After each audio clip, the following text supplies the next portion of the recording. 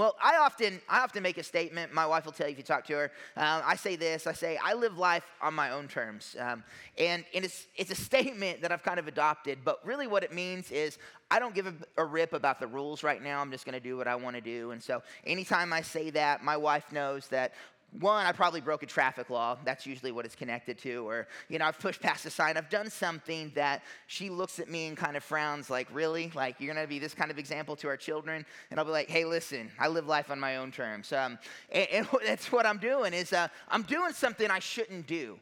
Doing something I shouldn't do, and that's kind of the statement I make. And used to, there was a season of my life where that usually involved a felony. Right now, it's just some minor traffic infractions or some things like that, or I'm going into employees only area. But when we do that, the thing that I'm doing is I'm saying yes to me, but I'm saying no to God's plan and God's purpose. And now they're small, but what I'm doing is I'm opening a door to disobedience, a door, again, to pursue the things that I want to pursue. And I'm setting down the things that God wants me to do. And no matter how innocent I try to paint some of those things, it's still wrong. And it still challenges God's authority in my life. And it still leads me away from the things that He would have me to do. And the truth of the matter, when we begin to look at this, is following our heart, which is what I'm doing, and what many of us do. Doing the things the way that we see fit is to blame for the majority of the struggles in our lives. That when we do that, when we make that choice, when we know what's right, and we choose to do something else, and that's the blame. Now, as Christians, and I get some of you may not be Christians, but this is the thing that I noticed in the church, and still notice to this day, is that many people blame some outside influence on their struggles and their situation. And we continue to go through life and we face opposition. We face things that are difficult. Our life begins to be led astray and we begin to tell ourselves, man, enemy's really coming after me hard. Is he? Or are you just stupid? I mean, that's the place. Because I'll be honest, I think 99% of my problems are my own stupidity. That there's things that every issue in my marriage, I can't look back at one and say, man, the enemy really, really got in there. No, Aaron got in there. Aaron messed that up. Man, that was on me. That was on me, but we convince ourselves of this. But again, it's following our heart, following our desire. It's looking in the mirror in those moments and saying, I've got this, God. I live life on my own terms. And when we do that, it begins to lead us astray and begins to knock us off track. And so, again, the reality is we shouldn't want to live life on our own terms. We shouldn't want to follow our heart and to pursue the things that we want. We should want to live our lives on God's term. That's the reality of the gospel. And again, I get that some of you are in here and you're like, I'm not really bought in. I'm here for a signature. I'm just checking it out. I'm just seeing. But as Jesus followers, or if you're on the outside and you're wanting to know what this is about, the big thing is just recognizing we don't have the answers. We don't know the right thing to do. And we begin to submit ourselves to God and say, you know what? You'll be Lord. You'll be Lord of my life. And Lord denotes authority.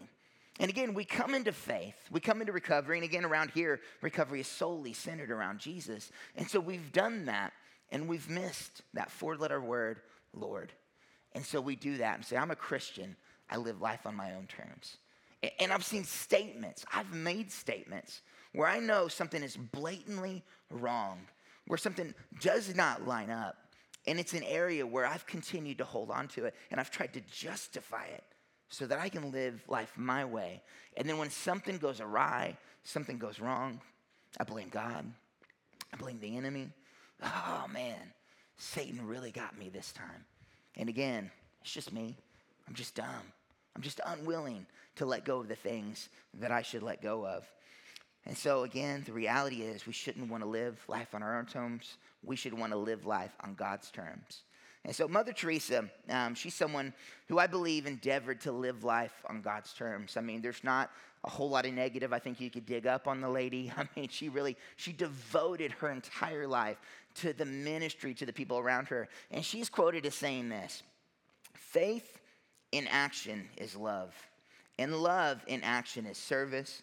By transforming that faith into living acts of love, we put ourselves in contact with God himself, with Jesus our Lord. And so the title of tonight's message is this: Faith in Action. And what I want to talk about love. I want to talk about not just any love, but a love for God. A love for God and what it means to express our faith through genuine love, which again, I believe is the key to living life on God's terms. That if we come into that relationship, we're saying, God, I love you. I want you to be Lord. And there should be action behind that. That if things don't change, if you continue to hold on to the things in your life and do things that you want to do, you're missing the key to living life on God's terms. And that key is faith in action, which is expressed through love. The Gospel of Matthew records an encounter with Jesus. He had a conversation with some Pharisees that were trying to discredit Jesus. I have extreme dry mouth. The allergies are killing me. Anyways, Gospel of Matthew records an encounter that Jesus had with some Pharisees. And in Matthew 22:36, it says this: Teacher, which is the most important commandment in the law of Moses? And so they're trying to entrap Jesus. They're trying to get him stuck because they didn't believe Jesus was the Son of God. They believed he was just walking around, just, messing the whole thing up for them and pulling people away from the one true God. And so they try to corner him. Jesus, what is the most important commandment? And so he replied this: you must love the Lord God with all your heart, soul, all your mind. This is the first and greatest commandment. And so have you ever encountered somebody who's just asking a question because they think you don't know the answer? This is what the Pharisees were doing to Jesus. They're just trying to corner him, trying to discredit him. But Jesus, being God, knowing God's word, knowing God's heart, he pulls this out and just astounds the audience in this moment that the greatest commandment is not to do the right thing every single day. It's not to live your life perfectly. It's to have a love for God, to love God with everything. And so that's the missing key to living life on God's terms. He continues and he says this: a second is equally important. Love your neighbor as yourself. The entire law and all the demands of the prophet are based on these two commandments. You see, the Hebrews at the time, they had the 10 commandments, which, we're all familiar with that, right? Easy enough, I can follow these 10. But what the Pharisees has done is they had the expanded version. They had 613 rules that they could follow. I can barely follow like 2 traffic laws at the same time, right? Like stop on red and don't go over the speed limit. I fail at that. And so I don't know about you, but if you presented me with 613 things and said, you need to follow each of these to the letter to be good in your life, in your marriage, in your recovery, and to do that, I would fail. How many of you have failed? I would fail. I can't keep up with that. Again, I can barely keep up with what I'm keeping up with. So what Jesus does in this is astonishing. He says, forget that. Forget trying to keep up with that. He says what you really need to focus on is loving God and loving people. That if you want to live life on God's terms, where the Pharisee said God's terms says there's 613 rules to follow, Jesus says, no. All of that can be summed up with 2. That if your heart, your mind, your soul, everything would align to these 2 things, then you are pursuing life that's centered on God's terms. And so again, he says, you must love the Lord God with all your heart, all your soul, and all your mind. This is the first and greatest commandment. The second, equally important, love your neighbor as yourself. And Jesus says, hey, forget all of these. Just focus on these 2. Just focus on these 2. I want to share with you for just a moment about Peter, the life and the failure of Peter. Peter was one of Jesus' 12 disciples. Not only was he one of the 12, but he was a part of Jesus' inner circle, part of like three people that were incredibly close to Jesus. And so Peter endeavored to live life on Jesus' terms, right up until the end where he began to fail. And so when it became really apparent that Jesus was going to be taken away from them and crucified, Peter, he had this argument, and I love it. And he said this in Matthew 22:39, or Matthew 26:33. Peter declared, even if everyone else deserts you, I will never desert you. Jesus replied, I tell you the truth, Peter, this very night before the rooster crows, you will deny me 3 times that you even know me. And so Peter gets in this argument with Jesus, and he's saying, I'm not going to do that. And in the end, Peter failed. Peter failed. He denied Jesus, abandoned him, deserted him, wasn't even there at the crucifixion because Peter was a person. Peter couldn't keep up with it all. And what we believe and what we've convinced ourselves of is in these moments, because we failed so big that we're just failures. And what Jesus said earlier was, listen, just love God. Love God, love people. You're going to mess up. You're going to make mistakes. You're not going to be able to keep up with all 613 things here. But if you want success, just begin to lean in on this. So Peter fails, and so Jesus is crucified, he's buried, he's resurrected, he starts appearing to people again, and then there becomes this moment where Jesus encounters Peter. Peter had abandoned the ministry, he'd went back to fishing. Peter calls them in, and they begin to have breakfast, and there's this one-on-one conversation. I want to share with you guys. It's John 21:15. This is after breakfast, Jesus asked Simon Peter, Simon, son of John, do you love me more than these? Yes, Lord, Peter replied. You know I love you. And then he says, then feed my lambs. And Jesus told them. And so Jesus begins to have this conversation. Why was he asking, Peter, do you love me? Peter had abandoned everything of God. He was way off base, way off track. He'd stumbled, he'd failed, he was missing it. And Jesus didn't say, why weren't you there at my crucifixion when they were nailing me to the cross? Why did you abandon me? I need you to, he didn't even address that. He just says, Peter, do you love me? Yes, Jesus. He said, feed my lambs. And then he continues. Jesus repeated the question, Simon, son of John, do you love me? Yes, Lord, Peter said. You know I love you. Then take care of my sheep, Jesus said. A third time, Jesus asked him, Simon, son of John, do you love me? Peter was hurt that Jesus asked the question a third time. He said, Lord, you know everything. You know that I love you, Jesus said. Then feed my sheep. And so first notice that Peter denied Jesus 3 times, and Jesus gives Peter 3 opportunities of redemption. And the thing that Jesus focused on in this, again, was not Peter's failure, but Peter's heart moving forward. That if Peter was going to come back to a place where he was living life on God's terms, where he was pursuing the things of God, where he was back on track, the only thing that Jesus wanted to know was, do you love me? Are you willing to love me? Are you willing to pursue me wholeheartedly? Mind, spirit, soul, body, everything fully bought in. Didn't need an apology. Didn't need to go back. Hey, let's talk about what you did. It's now moving forward. Do you love me? Do you love me? That's faith in action. We may get off track. We may mess up. We may miss it. You may be far from God. You may have never been there before. And the singular thing that Jesus is concerned about moving forward is, do you love me? Are you willing to step into relationship with me and love me? Jesus wasn't concerned about Peter's failure, his past, only his future, only what was next. And that's all he's concerned about with us. That's all it takes to come to a place where we begin to live life on God's terms.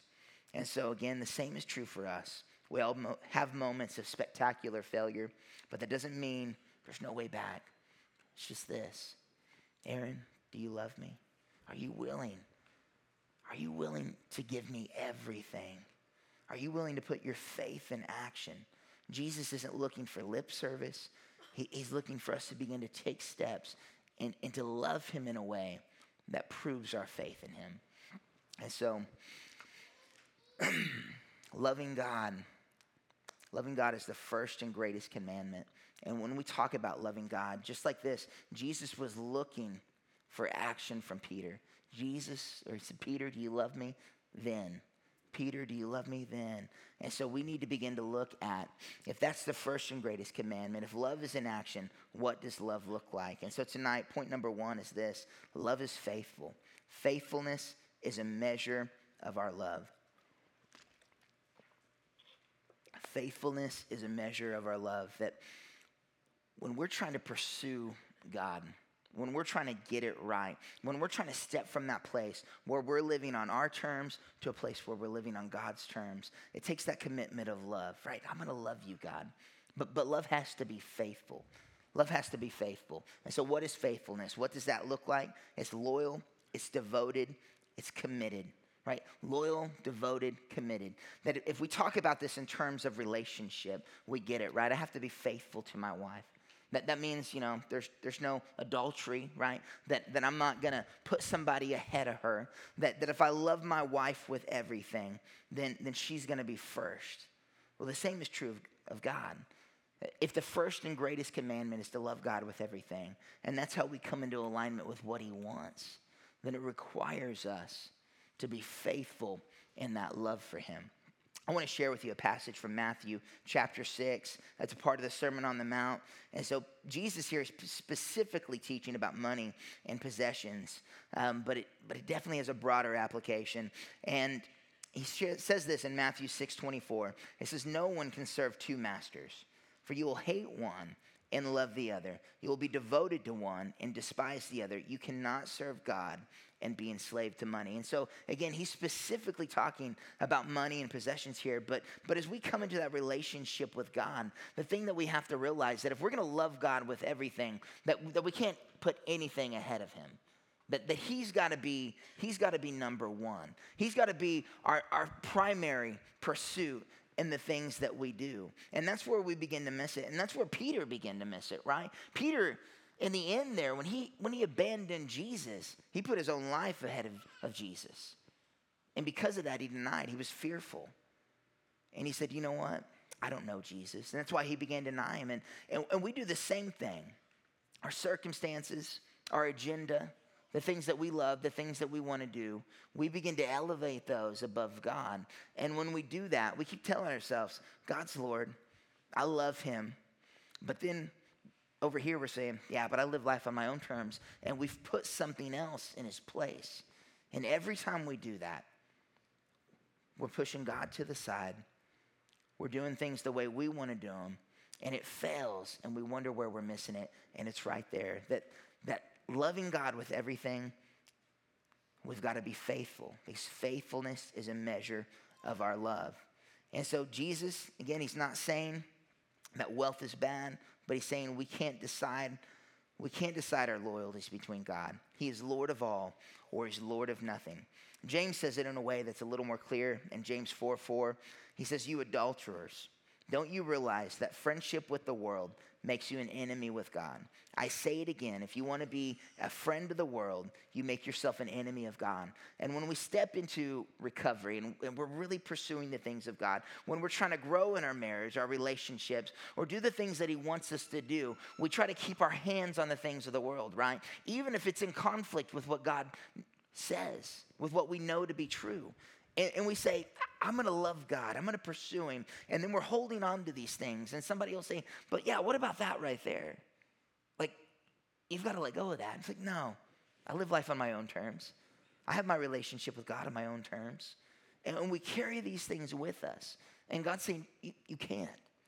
I'm not Lord of all unless I'm Lord of everything. That I've got to be number one. You can't serve two masters. And that's the thing that we try to do. That's the way we try to approach our lives. And every time we do, we're off track. Every time we do, we continue to stumble and fall because we haven't fully submitted to the things of God. God has a plan and a purpose. And it starts with the greatest commandment. Love God with everything. And that's where we miss it right from the get-go. Because love is faithful. And faithfulness says you're number one. And right from the beginning, we miss it because we're unwilling to give God everything. God gave us everything.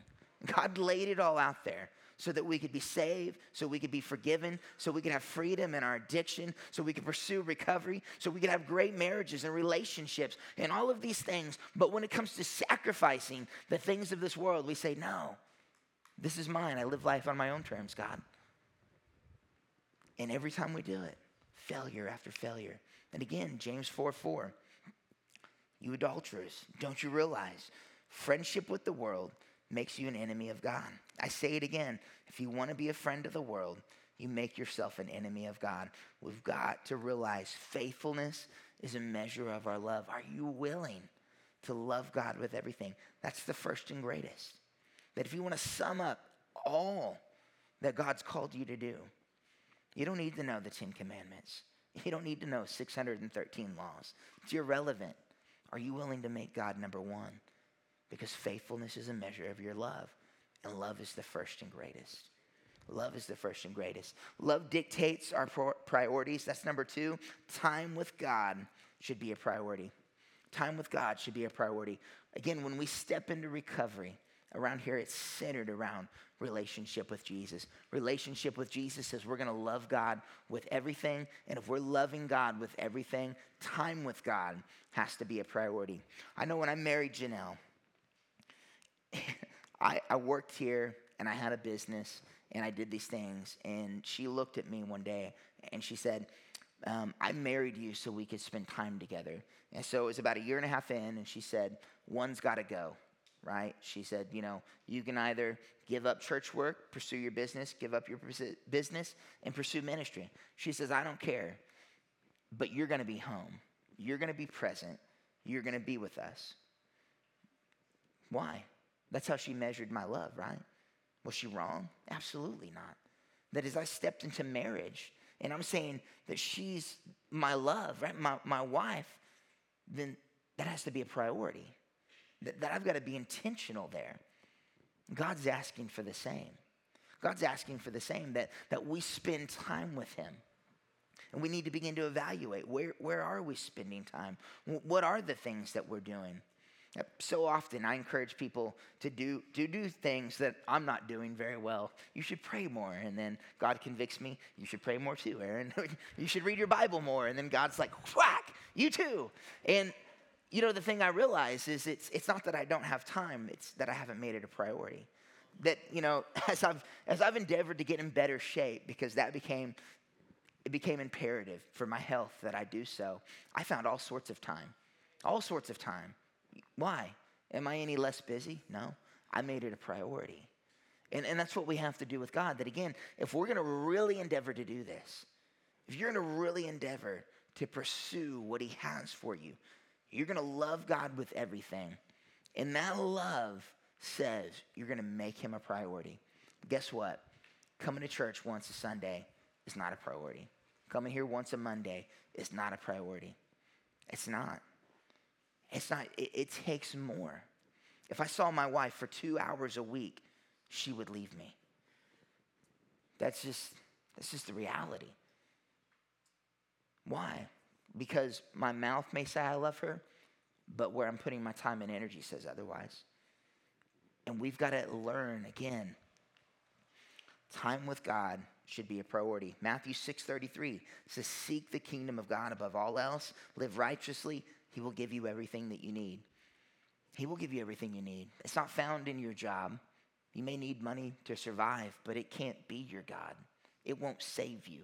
No job will save you. It can't be in your friendships, in your relationships. They won't save you. They won't set you free. The thing that will is God, and God's got to be a priority if we're going to discover what he has for us. Fitness won't save you. If you're one of these people, you're spending 20 hours a week at the gym, but you can't crack open your Bible. That may give you great physical health, but what about the end? What about everything else? Those things won't save you. We've got to seek God above all else. He'll give us what we need. I want to share a story with you. It's out of Luke. It deals with a couple of sisters, Mary and Martha. And if you've been in church, you've probably heard of them. You've probably heard of their brother Lazarus. And so he was a guy that Jesus raised from the dead after he'd been in the tomb for 3 days. And it's an incredible story. But before that, Jesus has this encounter with them. He's ministering to them.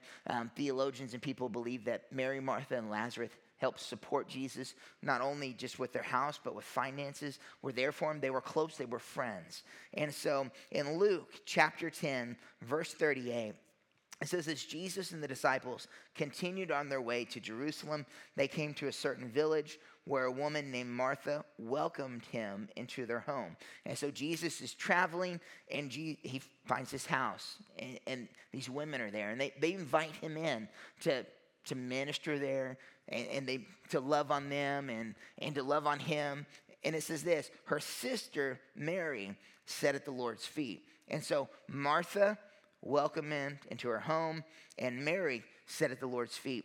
This reminds me of when people come over to our house for holidays, right? Like my wife is frantic and she's like all concerned. Like my family's real redneck or white trash, however you want to put it. They don't really give a crap what the house looks like. And I try to tell my wife that. And so she's all concerned and she's going through the house, cleaning things, putting stuff away, washing stuff. And I might be playing video games or whatever because I don't care, right? They don't care. And so I just imagine this unfolding like this, right? That here, this one sister, right?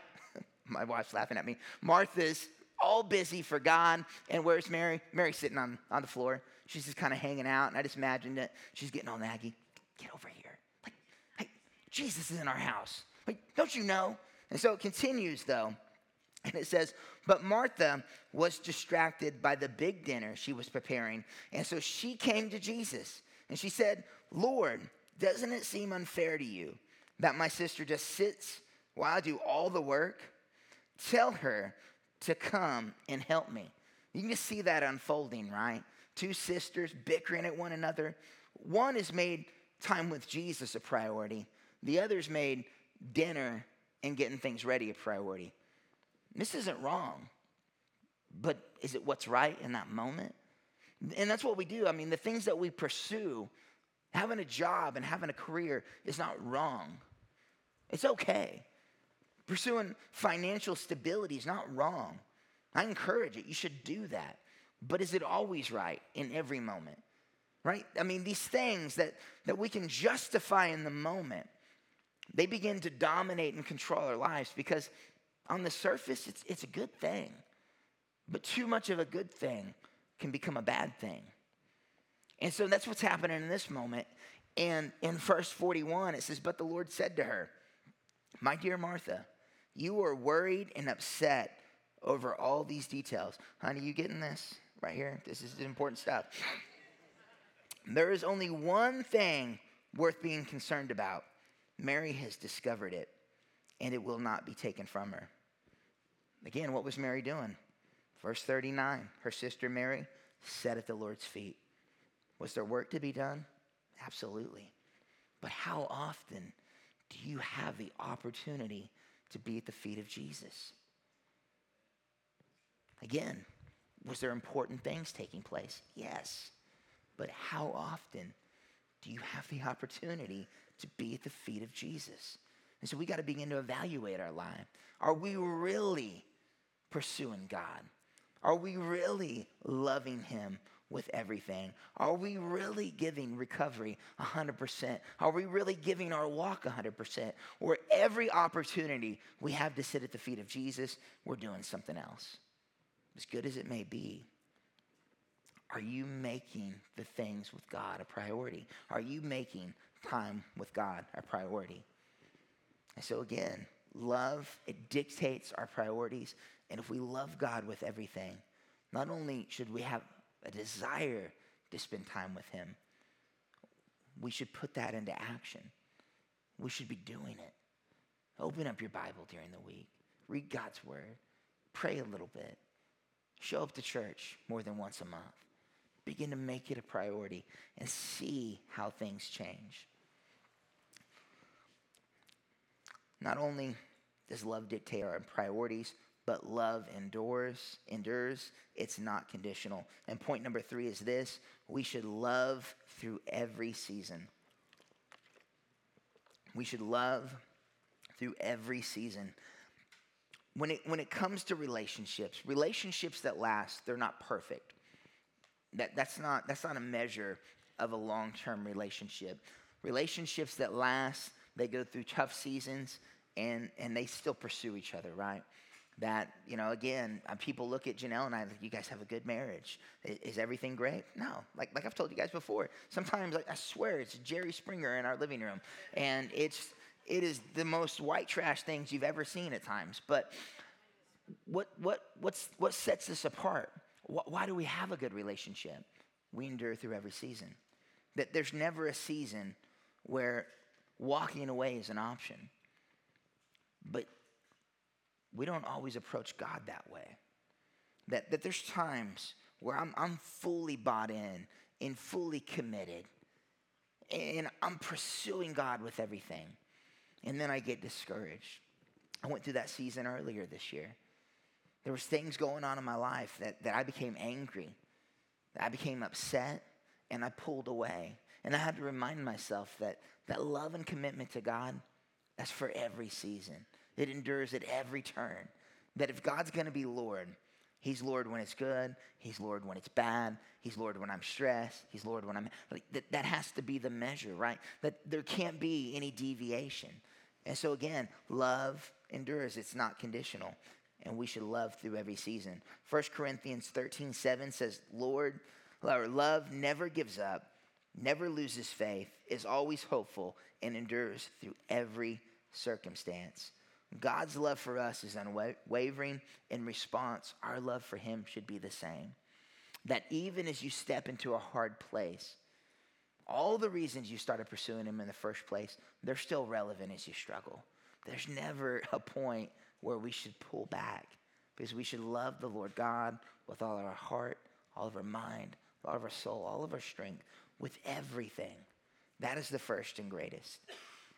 James, in James 1, verse 12, it says, God blesses those who patiently endure testing and temptation. Afterwards, they will receive the crown of life that God had promised to those who love him. That as we're faithful through every season, as we love God through every season, that God's promises, there's a crown at the end of that, a reward. He's not saying, hey, step into a relationship, love me, and I'll be your sugar daddy and take care of everything. It's going to be perfect, right? You're never going to have to worry. That's not in God's word. There's nowhere to be found. It's nowhere to be found. That's going to be one of those conversations I had with my wife. She's like, you shouldn't say sugar daddy up on stage. So, we say, afterwards, you will receive the crown of life that God has promised to those who love him. It's after every trial, every temptation, every season. The thing that sets you apart from the people who don't cross the finish line is faithfulness and enduring. That if you run a race, the people that finish, the only difference in them is they didn't stop. They didn't give up. And so if we're going to love God with everything, that's got to be the thing that sets us apart. That at no point do we stop pursuing God. At no point do we stop loving him and pressing forward. Some days are going to be harder than others. There's going to be moments where you want to quit. There's going to be moments where you question, why? But the thing that sets us apart, the thing that really speaks to that love, is the fact that it endures, that it presses on. James continues in verse 13. He says, and remember, when you are being tempted, do not say, God is tempting me. God is never tempted to do wrong, and he never tempts anyone else. Temptation comes from our own desires, which entice us and drag us away. These desires give birth to sinful actions, and when sin is allowed to grow, it gives birth to death. Again, that's kind of, those things happen in your life, a lot of them are probably just you. So, just throwing that out there. And then it continues in 16, it says, so don't be misled, my dear brothers and sisters. Whatever is good and perfect is a gift coming down from us, from God our Father, who created all the lights in heaven. He never changes or casts a shifting shadow. He chose to give birth to us by giving us his true word. And we, out of all creation, became his prized possession. That in those moments where you want to blame God for the bad in your life, that's not from him. God doesn't tempt. God doesn't mislead you. He doesn't bring you to those places. That's not what he's about. Again, oftentimes that's just you. But at the same time, All of those good things in your life, hold on to those and recognize that is a gift coming down from heaven. Everything that's good, that's pleasing, that's perfect. And when we remind ourselves of that, it helps us to endure. Those good situations, those good things, those blessings, they all come from God. And so again, point number 3, we should love through every season. And so if you're like me, you're wondering, like, what about that second part of the greatest commandment, right? So that was all about loving God. What about people? And so John addresses this, and it's in 1 John 4:20 through 21. It says, if someone says, I love God, but hates a fellow believer, that person is a liar. For if we don't love people we can see, how can we love God, whom we cannot see? And he has given us this command: those who love God must also love their fellow believers. And so when it comes to pursuing God with everything, if the first is true, if you're truly loving God with all your heart, mind, body, soul, everything, you have no choice but to love people. Doing the first gives birth to the second. It completes it. So you just focus on that first part.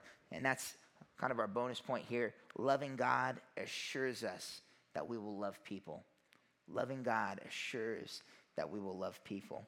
And so to recap tonight, faithfulness is a measure of our love. Faithfulness is a measure of our love. That as you evaluate your relationship, your recovery, maybe you've been in a season of struggle, maybe you feel like you've deviated or gotten off track, begin to evaluate, are you loving God with everything? Loving God with everything says that you're faithful to God. There's nothing else you're putting in place, number one, that God is always at the top. Number 2, time with God should be a priority. If you love God with everything, spending time with him should be a priority. Are you talking to him? Are you reading his word? Are you getting in his presence? Are you missing opportunities to sit at his feet? Loving God should be a priority. Number 3, we should love through every season. God doesn't promise that everything will be great. God doesn't say you'll never be without trials or troubles. But even in those hard places, that when we endure, God says there's a prize at the end of that. That if you continue to press forward, if you don't deviate, I'm going to be there for you at the end. And so we need to love God through every season. And so all of this, when we talk about loving God, when we talk about centering our recovery around him, it starts with a relationship with him. That if you're going to commit to love God with everything, you've got to have that relationship, right? That's when you begin to put it into action. And so tonight, as we begin to close, that's our offer to you, is to come into relationship. That if you're in here tonight and you realize that you've never done that, you've never committed, you've never stepped into relationship with him, that maybe you've been caught up in yourself or you've been caught up in the world, but tonight's the night that you're ready to do that. We want to encourage you that here in just a moment, we're going to have our chip prayers and huggers down at the front. They would love to pray with you and for you so that you can step into relationship with him for the very first time. And if you're in here and you've done that, you've gotten off track and you just need to recommit, you realize that you've held on to things of this world, that you were adulterous in your relationship with him, right? And that you never let go of things and you're ready to recommit and to do it right this time. Our offer stands to you too. We would love to pray with you and for you so you can come back into relationship with him, refocused, re-energized. Or maybe you're in here and there's just something you realize that you've held on to. You kept living life on your terms. You refused to let it go. You knew from day one that God was saying, don't forget about this. But you didn't let go of it. And tonight you're ready. We're going to have some people up front, and they would love to pray with you for that. But we would love for you to get a white chip. And it's just saying, I'm ready to set that down. I'm ready to let go of that. I'm ready to live differently. And so if you're in here tonight and you need a white chip, we would love for you to come down front. And then lastly, maybe you just need prayer. You just need somebody to journey with you, to take a moment to pray with you about the things going on in your life. We would love to do that. This is a house of prayer. And so for any of those things tonight, to come into relationship with Jesus for the first time, to recommit, to get a white chip, or just to receive prayer, we would love for you to come down front. And if you guys would, as we close tonight, if you would stand to your feet as we close in worship.